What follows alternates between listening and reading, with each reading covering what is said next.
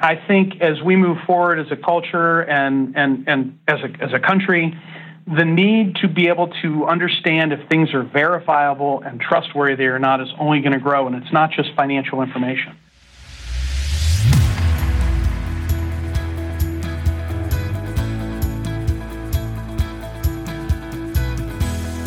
Welcome to Improv is No Joke podcast, where it is all about becoming a more effective communicator by embracing the principles of improvisation.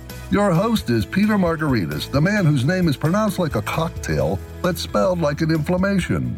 Peter is the self-proclaimed chief edutainment officer of his business, The Accidental Accountant. Peter's goal is to provide you with thought-provoking interviews with business leaders, so you can become an effective improviser, which will lead to building stronger relationships with clients, customers, colleagues, and even your family. So let's start the show. Welcome to episode 80. And today my guest is a good friend of mine, Boyd Search, who is the president and CEO of the Georgia Society of CPAs. Prior to becoming the CEO of the Georgia Society of CPAs, Boyd was the Vice President of Education and Training at the Ohio Society of CPAs. Boyd took over the reins in Georgia in 2011, and our discussion centers around changing a corporate culture and the impact that the Georgia Society of CPAs is making on its members, associates, and the profession. Before we begin the interview, I'd like to talk about the first 5 episodes of this podcast that are qualified for CPE self-study credit under the NASBIC category of personal development. Those interviews are with Clark Price, who's the retired CEO of the Ohio Society of CPAs, Mike Scorantino, who is the author of the book Gratitude Marketing, Tom Hood, who's the CEO of the Maryland Association of CPAs, Ed Mendelwitz, who's a partner in the accounting firm of Withum Smith & Brown, and Carl Ulrichs, who's a human resource professional at the insurance company of Gregory & Appel. These episodes are located on the Business Learning Institute's self-study website, and they are mobile-friendly. Go to their website and create an account on your computer and purchase an episode. Now you can listen to that episode on your mobile device at any time, like on your daily commute, or while you're working out, or while you're at your desk. When you're finished, take the review and final exam on your mobile device or even on your computer. It's that easy. While all selected Improv is No Joke podcasts are available on my website, only those purchased through the Business Learning Institute self-study website are eligible for CPE self-study credit. You can get the detailed instructions on how to create your account and purchase an episode by visiting my website at petermargaritis.com and clicking on the graphic, Listen, Learn, and Earn, Improv is No Joke podcast, on the homepage. I hope you enjoy this exciting and new flexible way of receiving CPE credit. I'm also in the process of writing my next book with the working title of Financial Storytelling, and I'm previewing content on my social media. If you'd like to preview this content, connect with me on Facebook by searching The Accidental Accountant, on Twitter and Instagram by searching P. Margaritis, and on LinkedIn, just search my name, Peter Margaritis. Now, there are 2 Peter Margaritises in the greater Columbus area, but only one who is a CPA. And for the holidays, you can purchase a personalized signed copy of my book, Improv is No Joke, Using Improvisation to Create Positive Results in Leadership and Life for only $14.99, and the shipping's free by going to my website, petermargaritis.com, and clicking the Available Now icon. In addition, you can download Improv is No Joke audiobook for $14.99 so you can listen on the go. You can receive a 10% discount by using the word improv at checkout. If you would like a bulk order for your office or as gifts to your clients, contact me at peter@petermargaritis.com for volume discounts. Now, let's get to this interview with Boyd Search. Boyd Search, it's taken a lot of hard work to find time in your busy schedule, but I finally got you to be a guest on my podcast, and thank you so very much. I'm so looking forward to our conversation, my old friend.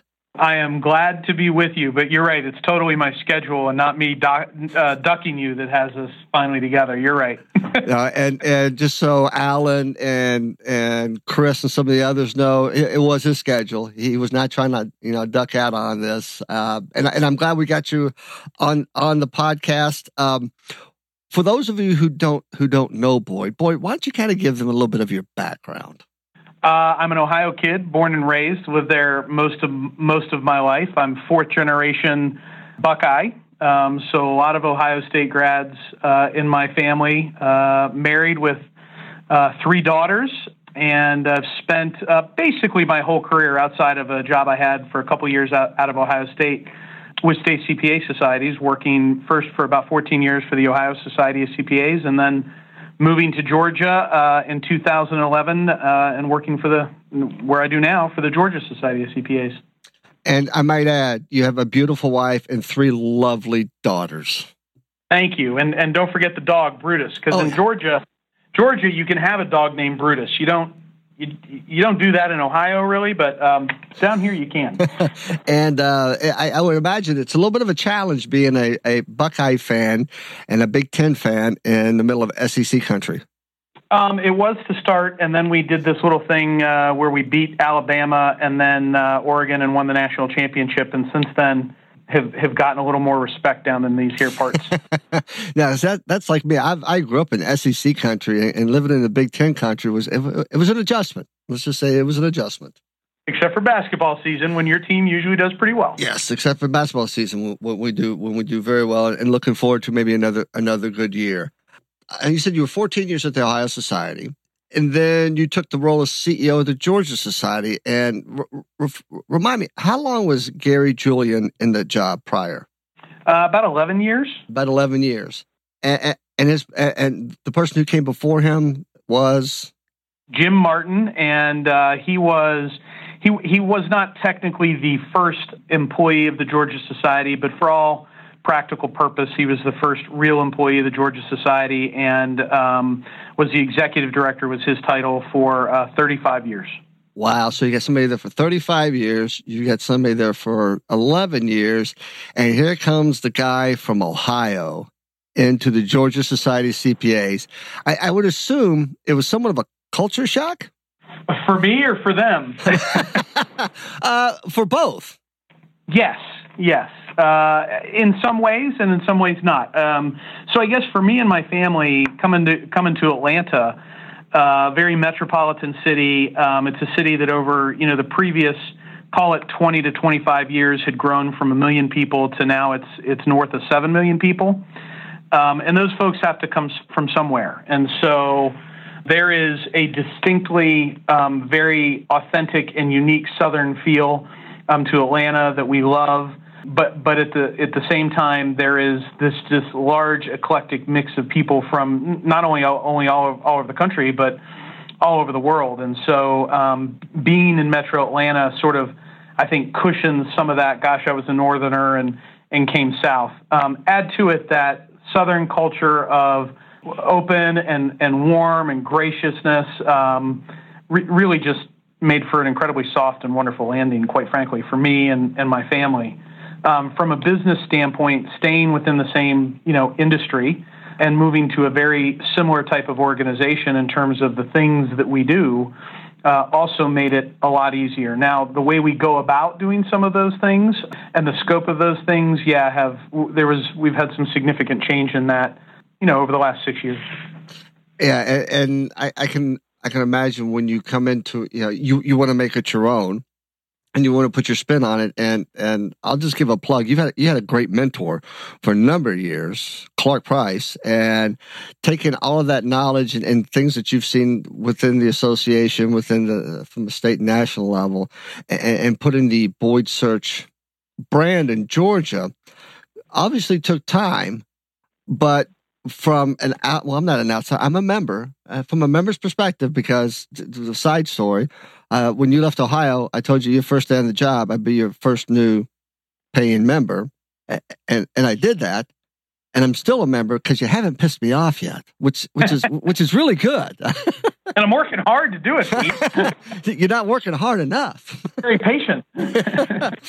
But coming in and putting your own stamp on things obviously takes time. And I've known some of your past chairs of your board and working with them, but you ultimately did change that overall culture within the organization. Yes. Can you kind of describe the feel of the culture prior to you taking over and how that feel has changed over the last 6-7 years? Well, I have to, qualify any and all discussions about this by saying whatever we've accomplished is by and large a product of the fact that I came into an organization that had leadership and has leadership that wanted change. And that's significant in terms of being able to move forward, positively and productively, or in a productive way. And, the way things were when I got here compared to the way they are now, it's not necessarily a matter of right and wrong as much as it is just the world has changed. And so when I got to Georgia, from a staff perspective, from a leadership perspective, from a structure and the way we went about most of our business, it was very much modeled after the association world that existed 20, 30, and 40 years ago in terms of access to member volunteers and the amount of time that they could give and the scope of work as a result of that time that they were available to do. A lot of that has changed as America has changed, as the world has changed, and you have more two-income families, and you have, time becoming an even more precious commodity. Associations have, by and large, become more staff-driven. And so one of the major changes that we have gone through is we have not increased our staff, but we have changed the scope and or the definition of the type of people we hire and the job descriptions that they're filling.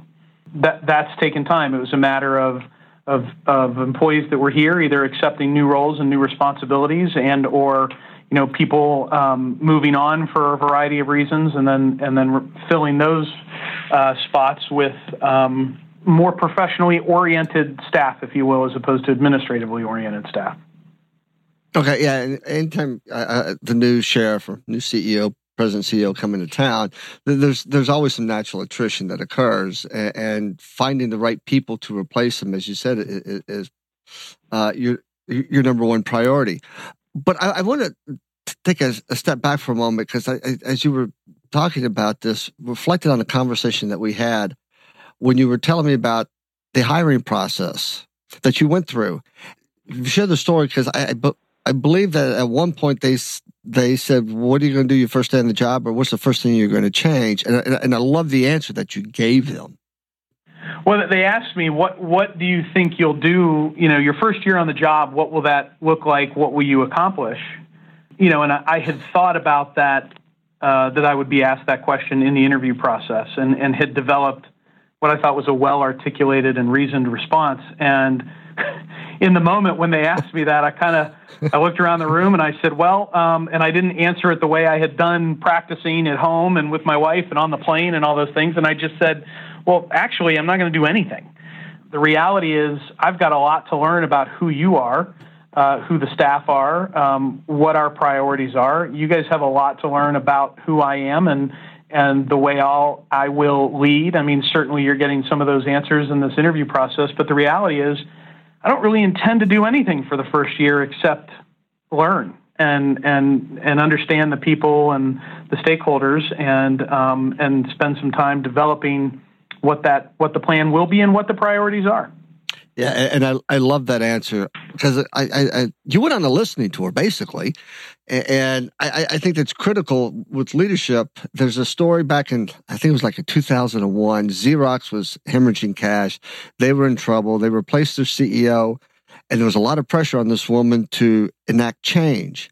But she was reluctant to do anything at first because she spent 3 to 4 months on the road listening to the constituaries, listening to the employees, asking the questions, having dialogue.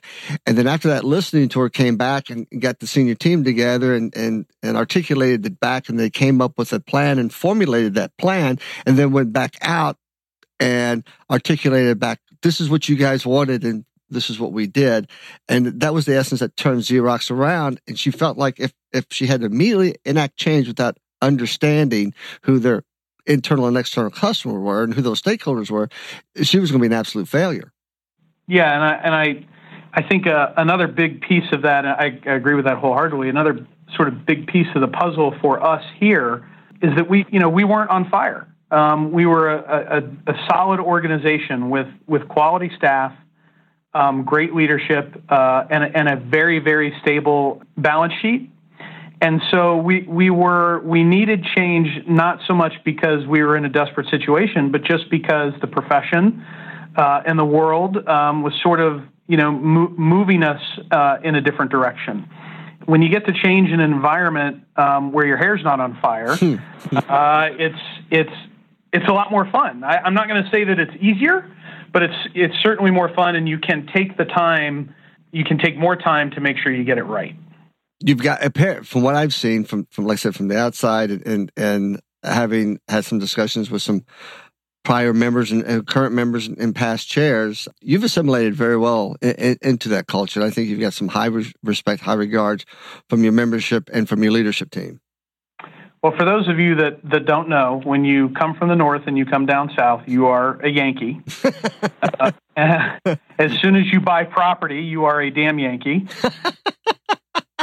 And then you may or may not be, accepted as a Southerner. And I have a past chair that is a dear friend, and he has teased me since I got here about being a Yankee, and then he teased me about being a damn Yankee. And it was earlier this spring that he looked at me and said, "You know what?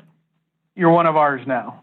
And that was a great moment. And it just, that story for me is emblematic of the trust and the respect and the relationships that we have as an organization that has made change easier. The reality is, one of the great differences between the Ohio Society and the Georgia Society, and it's not a right or wrong, it's just a difference. The Georgia Society, when I got here, still very much had a feeling of a club. It was much more of a connected community in that regard, especially among the leaders, past chairs, past board members, current leaders, that type of stuff. And it all of that has helped support and make the things that we've done better than what we could have otherwise.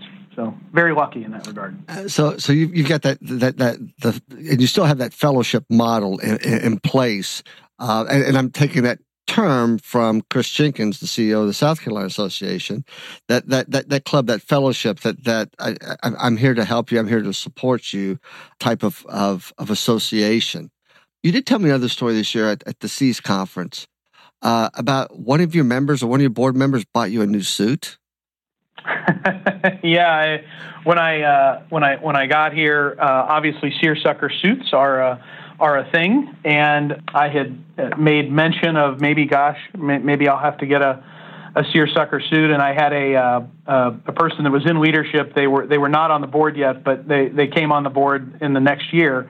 But at the time, said to me, no, you're not buying yourself a seersucker suit.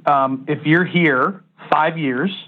On your 5th anniversary, I will buy you a seersucker suit. We'll go get you a custom fit seersucker suit. And sure enough, in 2016, on my anniversary date, or right around there, I got a text message that says, "We need to get together and go to my suit guy." And he was true to his word and bought me a seersucker suit. So, and it's the best piece of clothing I've ever owned. I've never had custom fit like that before, and it's spectacular. So it's like butter, huh?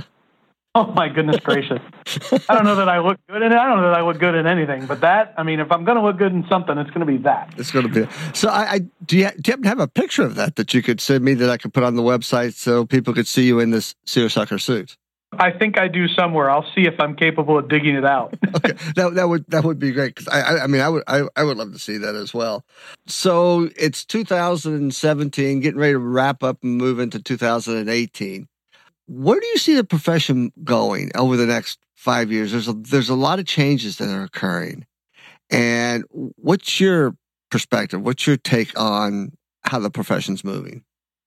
I'm going to be probably overly honest here when I talk about there are a lot of things impacting the profession, whether you're in public accounting, whether you are in education, particularly education. I think we tend to either undervalue or underestimate the amount of change that needs to happen, particularly from a curriculum perspective on the education front. But there are a lot of things, from demographic changes, right, to technology, to the regulatory environment and increasing globalization of everything. And everybody knows that those things are. And at this point, for me, I am so exhausted with oh my gosh, the rapid pace of change, and oh my gosh, it's all, be ready now or the sky is falling kind of stuff. And so we've actually taken some time to do what we're calling conversations with smart people, or dinner with smart people, if you will. And the current chair of the board and I have already done more than a handful, and we'll do more, where we're just spending time talking to our stakeholders over dinner. The resounding theme coming from that, and these are people that are in investment banking, they are managing partners of significant, large firms, medium-sized firms, CFOs, and there's been a theme in all of those that quite honestly surprised me a little bit. And from the society's perspective, in terms of a business and serving its members, they've all just said, kind of hold the course. The baseline things that we do as an organization in terms of protecting the integrity of the credential and advocating on behalf of the profession at the State House and doing things in the interest of the public trust and those types of things are bedrock and will continue to be bedrock. So don't freak out so much over all this stuff that you drastically change the scope of who we are and how we function and how we see ourselves, because we really don't have any idea how all this dust is going to settle out. So I'm getting very much not marching orders, but advice that is, that incremental sort of look at things, that sort of constant and everyday pursuit of what might be different that day and adjusting to it, which is how we've operated for 6.5 years since I got here, is the right thing. And I quite honestly, before we embarked on those conversations, I was worried that our sort of incremental approach to things maybe wasn't addressing some of the moonshot problems or opportunities that are out there. And we may well be missing some things. I know we're missing some things. You don't not miss things. But so my outlook for the future of the Georgia Society right now is steady as it goes, but eyes up. The profession, there's no question that the profession is going to face significant changes, and we're already seeing it in terms of the makeup of firms, who they're hiring. 8,000 fewer accounting grads hired last year than in the previous year. That trend is likely only going to continue because of the scope of services and types of things that firms are offering and the way they're operating and their own internal needs, especially on the public accounting side. But I think a lot of that translates to other sectors. The reality is, I think there's going to continue to be tremendous opportunity for those that are in the business of providing validation, verification, and trust in things. Getting a little off scope on this a little bit, if you talk about the election last year, and I don't want to get into politics per se, but if you look at the way some of the things went down with the Republican National Committee and the Democratic National Committee, there's sort of I think, an erosion of trust in the system. Whether those things were real or perceived or not doesn't matter. And I think as we move forward as a culture and as a country, the need to be able to understand if things are verifiable and trustworthy or not is only going to grow, and it's not just financial information. And so I think there's tremendous upside to being in a position or in a profession that's bedrock is independence and integrity. And figuring out how to leverage those things both for the good of the profession and the interest of the public trust is one of the things I think we need to do together. Firms, industry, state societies, AICPA, and the like. I thoroughly agree. But you brought up trust, which the summer at the National Speakers Association annual convention, a gentleman by the name of David Horsager, who wrote the book The Trust Edge, did a general session. And this quote has probably had this most profound effect on my thinking since I heard it. And he says, everything of you, I think you would agree with this, and the audience would agree with it. Everything of value is built on trust. The lack of trust is the biggest expense organizations incur. Yeah, pretty profound. It is pretty profound. And you just brought it up. Whether it's the election, whether it's the lack of trust from the workforce to the C-suite, but that lack of trust is a huge expense. And that is that opportunity, because we need to keep our core, the independence, integrity, public trust, all of that this profession has been built on, need not change when other things around us change. That's still the core, that's still the bedrock, that cannot change. And actually, we might have to raise that level up, that trust level up, due to the fact there's so much lack of trust that's out there.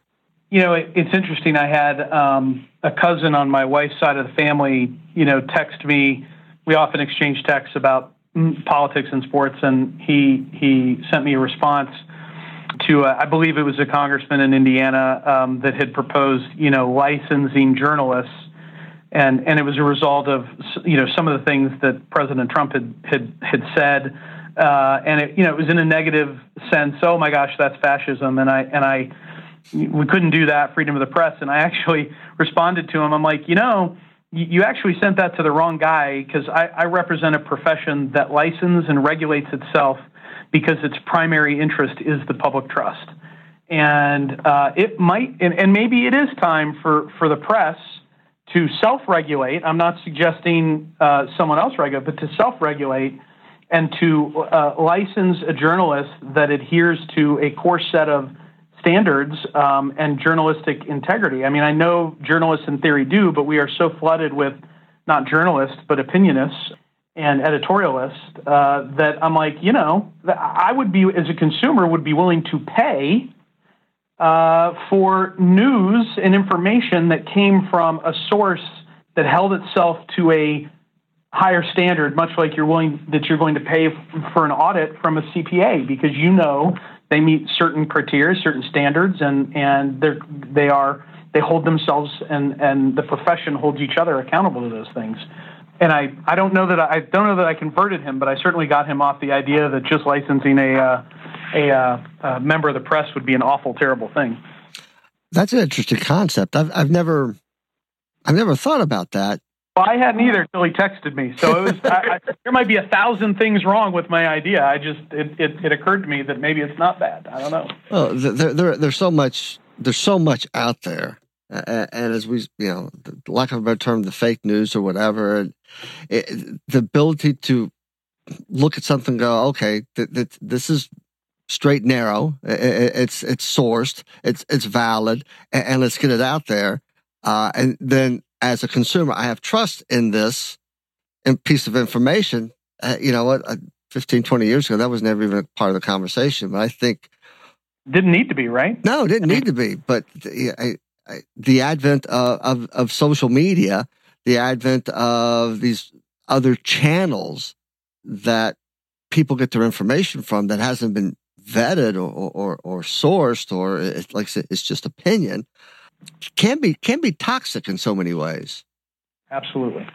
If we think about it, one of our darkest parts, I think, recently of the accounting profession was everything that surrounded the Enrons, the WorldCom, so on and so forth. But I still remember hearing Barry Melanson, the president and CEO of the AICPA, said there was a survey and the trustworthiness of CPAs had declined.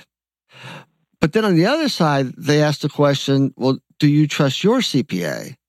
And that didn't decline. It was still up in the high 80s. Yeah.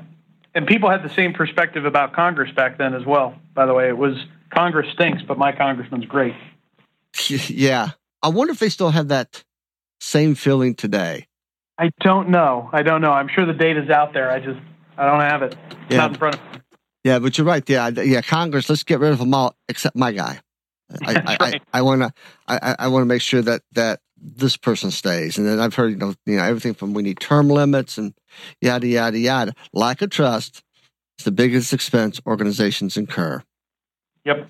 And if we think about that, it's, to some degree, the whole Sarbanes-Oxley, Dodd-Frank legislation that was enacted was because of the lack of trust within organizations for what they were doing. They needed more and more regulation, which involved our profession even more so than ever before. Well, building trust, I'm a big believer that transparency is the single easiest way to build it and maintain it. For me, with staff, with our board, we have a council, and everybody. It oftentimes that means revealing, either parts of yourself or mistakes you've made that you might not be proud of, or that maybe they trouble you, maybe they trouble other people, or whatever. It doesn't matter. Having transparency on the good and the bad, ultimately for me is the biggest driver of trust. So we do things with our board that I've quite honestly had colleagues around the country, and I understand why. And so it's not right or wrong. It's just a difference in approach. Look at me or say, wow, you would share that, or you would do that. Like, never in a million years would I talk about that with my board. And I very, very early on made it very clear to my board that one of my goals and to staff is that they'd never be surprised. I mean, things are going to happen at times and changes are going to come that are going to catch people off guard. But I certainly don't want them ever going, well, that he intentionally didn't disclose that or didn't tell us this because of whatever the reason might be. I work hard so that people don't have those moments. Right. That's transparency goes a long way. And because once if you're not transparent, they're going to find out. We don't think they're going to find out, but they're going to find out. And once they find out, all that trust has gone away. That's right. That's right. I've done the same thing with my big client. I've screwed up a couple times, and once I realized I screwed up, picked up the phone, called, and said, "Hey, I screwed up. I did this. I wasn't thinking, and here's the way I think we can solve it." And it might be a difficult conversation at that point in time, but that level of trust has never fallen. But if I were to try to hide it and hope that they would never find out, and when they do, my business is dead in the water. Yeah, tough to recapture or rebuild at that point. Can be done, but it's tough. It is really tough. It is really, really tough to do that. Over the last years that you've been there, what's been the biggest highlight for you? For me, or the organization, or the profession, or let's start with you, and then go to the association. This might sound cliche, but it is very genuine. A highlight for me is when you have people that work for you that excel. They either love what they do or they grind it through a really hard period, whatever it is, and they excel. And when they have those moments, then they realize, man, I really achieved something, or I really got better, or I really changed. And when you see those moments happen, or you see someone realize that they're capable of better and more because they lived up to their own expectation or my expectation or whatever it might be, I literally live for those moments. People ask me, what do you do for a living? And I'll oftentimes tease them that they don't want to know, because once I start telling them, they start to regret it immediately. But I give the answer a lot, and it is a cliche, but my job is to hire good people, give them the right environment and the right resources, and then kind of get out of their way and let them be who they're capable of being. Because I don't have any of the answers, let alone all the answers. I don't have any of the answers. And so, you have to give people the opportunity to try their own solutions and come up with their own answers. And I really, really enjoy that process of finding people and giving them the opportunity to succeed, and then ultimately watching them succeed. And sometimes that means they go on to other organizations because they run out of opportunities here to either make more money or grow in responsibility or whatever. And so when you have people leave that get those opportunities, that's a win for them. It's a win for the organization. It's a win for the profession. So yeah, I really thrive on those things. Wow, that was not the answer I was expecting, but that's the answer that I love. That's great, and you can tell in your voice, which is even better. You can tell the passion and sincerity of you really do love what you do, and you love having that impact on people and watching them grow and stuff. What's been the greatest thing that's occurred at the Georgia Society of CPAs? Wow, we've had a lot of good wins, but in terms of things we've done for the profession over the last 6 years, I'll say our greatest professional win happened within the first few years of being here, and NASBA, and rightfully so, had referred to Georgia as if not the worst, one of the worst states in terms of our ability to self-regulate the profession and maintain the public trust in terms of the efficacy and integrity of the CPA. Because of the position that our state board of accountancy had been put in. It wasn't because we had bad members of the state board. It's because from a state funding and positioning perspective, they were put into a bad position. In fact, one of the only reasons we weren't totally terrible was because of the dedicated members of the state board of accountancy that we had, that we were able to maintain some level of effectiveness. And we took on the huge task of legislatively trying and then succeeding to create basically the state board, I'll say, as its own state agency. There's some nuances to that, where they have their own budget and an executive director that is solely appointed to them, and they've got their own staff. And NASBA now, in public remarks at the NASBA annual meeting, Ken Bishop referred to Georgia as the model for a state regulatory body. And so we have a lot of pride in taking on the challenge that was in an environment and in a state where more government is seen as absolutely a non-political starter, being able to advocate for and fight for and the right of this profession to self-regulate itself and do so in an effective manner. That makes us smile a lot. We take a lot of pride in that, and it took a lot of different people with a lot of different leadership qualities to get it done. Wow, that's impressive. To go from one of the worst to being publicly recognized as the model, that makes me smile. And I'm a member, so that makes me smile too. And thank you for that, by the way. I didn't say that. Thank you for being a member. With your background in education and training, where do you see this moving into the future? Oh, goodness. I really wish I had good answers there. It so much hinges on the regulatory environment. That's the driver. I get that we talk about how people learn and how they want to learn and how the marketplace is going to drive all of that. And that's true to some extent. But at the end of the day, people still have to comply with a regulatory requirement that, was developed decades ago.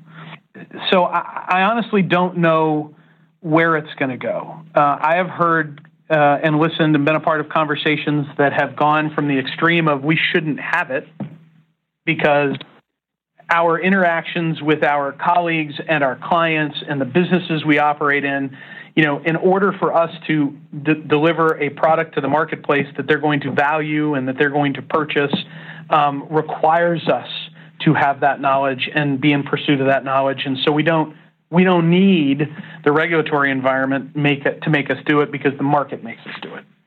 So I've been a part of those conversations to the other extreme where we've talked about, we have this computerized system that is designed to test people's qualifications about being a CPA. Maybe we could do something that is, I'm making this up, every couple of years you go in and take a test. You say, here are the things I'm doing as a practitioner or as, in my professional life. And it evaluates what you're doing and creates an exam for you and you take that exam, and it tells you, okay, based on what you're doing and based on what your knowledge is, here are your gaps. And so over the next 1 year, 2 years, 3 years, whatever it is, you need to develop a coursework or learning work or whatever that helps plug those gaps. And those are two very huge extremes in that conversation.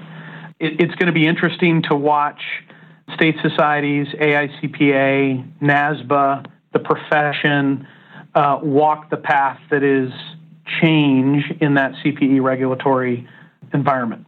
When you find somebody that has the answers, let me know, because I got a check sitting there waiting for them. Well, I'm sure you know that Indiana passed a law about competency-based education as part of their license renewal.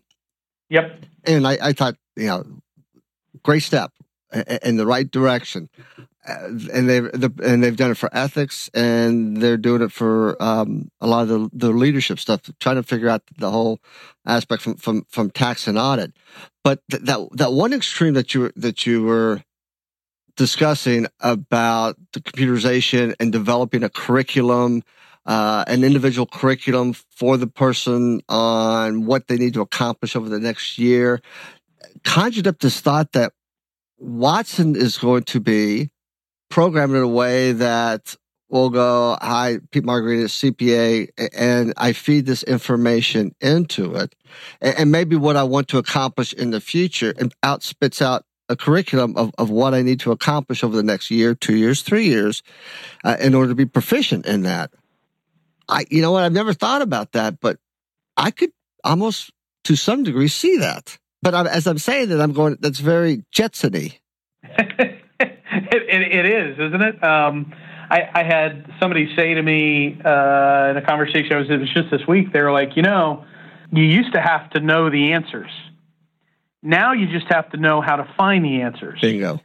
But pretty soon, Watson or something like that is going to have all the answers and how to find them for you anyway. So what's that mean? What's the next big skill, right? What's the next thing that will make us professionals, not just CPAs, but anybody that's in a higher profession or some type of, knowledge-based work? I go back to communication skills. Amen. That's we tend to call them soft skills, but they're very hard to master. Yes, some of them are innate, some of them are developed. I think an individual has to have some level of awareness of their deficiencies. I think they can build and improve and build skills that they don't have innately over time, and I don't know that they have to be incredibly intentional about it, but I do think they need to at least have a casual awareness of the deficiencies so that they can even unconsciously or subconsciously put themselves in positions to improve upon those things. I interviewed a young woman for a position just this week, and she talked about how when she was in high school and college, she was an introvert in a very, very significant way. And I kind of looked at her funny. I'm like, you don't exhibit those traits sitting here. And she was like, well, I've worked as a waitress for 6 years as I went through college and stuff, and it forced me to develop skills that I didn't have and that weren't natural to me. She didn't know she was doing that, but she figured it out over time. That's funny you should say that, because I was speaking at a tax conference a few years ago, and it wasn't about tax base. It was about communication skills. And some gentleman comes up to me and goes, "You know what? Here's what we need to do. We need to get rid of the current intern system, and instead of sending these kids to firms, their internship should be in retail, restaurant, something like that, where they have to interact with the public. Do a year and a half, 2 years. That's the best internship that we could offer a student today." Is learn how to deal with people and put them in restaurants, put them in retail. That's a bold move. It would be. I actually kind of on the surface of it, without a lot of forethought, really agree with it, and it does run a little counter to. We are starting to experience here. I had a partner in a firm tell me a couple of months ago that they are likely going to start offering jobs to sophomores. Yeah, which is like, that's. Yeah, it's like an 8th grader getting a scholarship, right? Right. And I just looked at them wide-eyed, and they looked back at me wide-eyed. But they're like, the race for people is so intense that they feel like they're being forced into that environment. And so doing the things you just talked about would almost be counter to that, but I think would ultimately be much more productive for everybody. I think so too. And I also think that our perception has to change. And in the context of, I love asking our audience, what business are you in? And I get audit, tax, consulting, and I just tell them that's a byproduct of the real business that we're in. And I'll purposely get them a little bit uncomfortable. And then I tell them the business that we're in the people business first and foremost, because without people, we have no business. And if we're churning and burning through these people, maybe we need to look and see how we're treating those people, whether they're internal client or external client, and what skills are we offering them. And then, because it goes back to like even Richard Branson, he goes, sounds like what you're doing there. I don't worry about my customers. I worry about the people I hire. And if I put the right people in the right jobs, the right place, they will take care of my customers. That's right. It is. And I think sometimes we don't see that. We forget about the human aspect of it. I had a partner in a firm. I asked her this question: why did you become an accountant? Why did you become a CPA? And her answer was, because I didn't like people. and I laughed. I said, but wait a minute, you're a partner. So, oh yeah, I learned that the hard way. I realized early on that just coming in doing tax returns was not a career. I learned that I needed to interact, I needed to communicate, I needed to connect with people. And she said she worked very, very hard in order to hone those skills. She intuitively initiated this change and went and got so far out of her comfort zone that she made it to a partner level. And she doesn't, she goes, I can stand in front of 400 people and talk to clients and deliver courses and stuff. I've learned. It's taken a while, but I've learned. But she consciously realized her deficit and fixed it. Yep. And I'm sure it took time. She wasn't able to just take a class to do that. No, I'm sure class helped, but the class is the starting point. It's holding yourself accountable. Simon Sinek says you can't take a leadership class and become a leader. You have to practice it every single day in order to be proficient at it. Just by taking a class or whatever doesn't make you that. It's yourself holding yourself accountable and taking those small steps every single day that at one point in time, now it becomes a bigger stride. That's right. Yeah, I think, that's probably one of the challenges that we have in the profession is along those lines. But I tell you what, I've been in the profession for a number of years. I absolutely. You're not going to say how many, Pete. Let's see. I'm kidding. More than 20. Okay, there you go. Less than 40.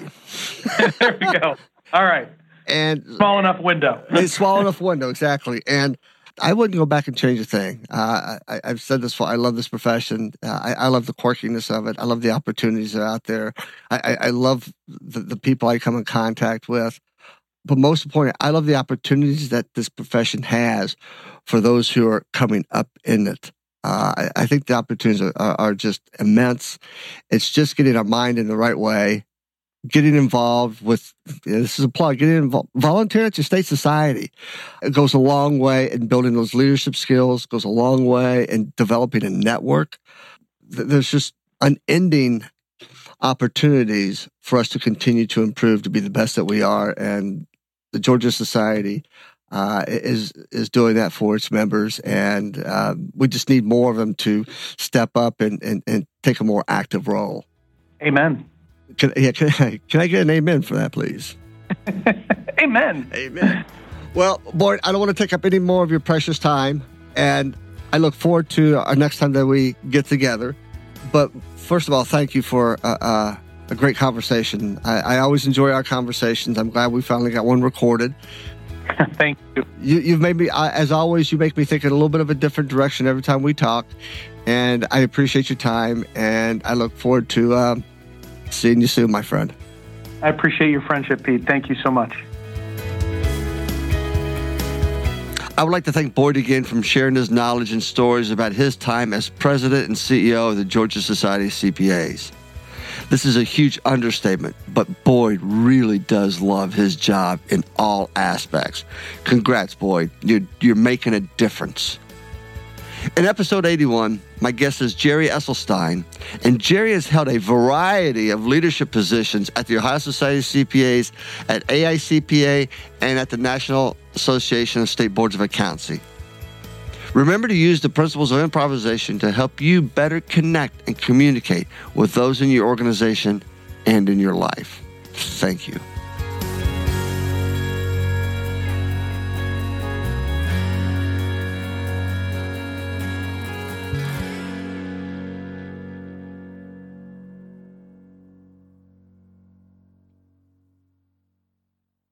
This podcast is a part of the C-Suite Radio Network.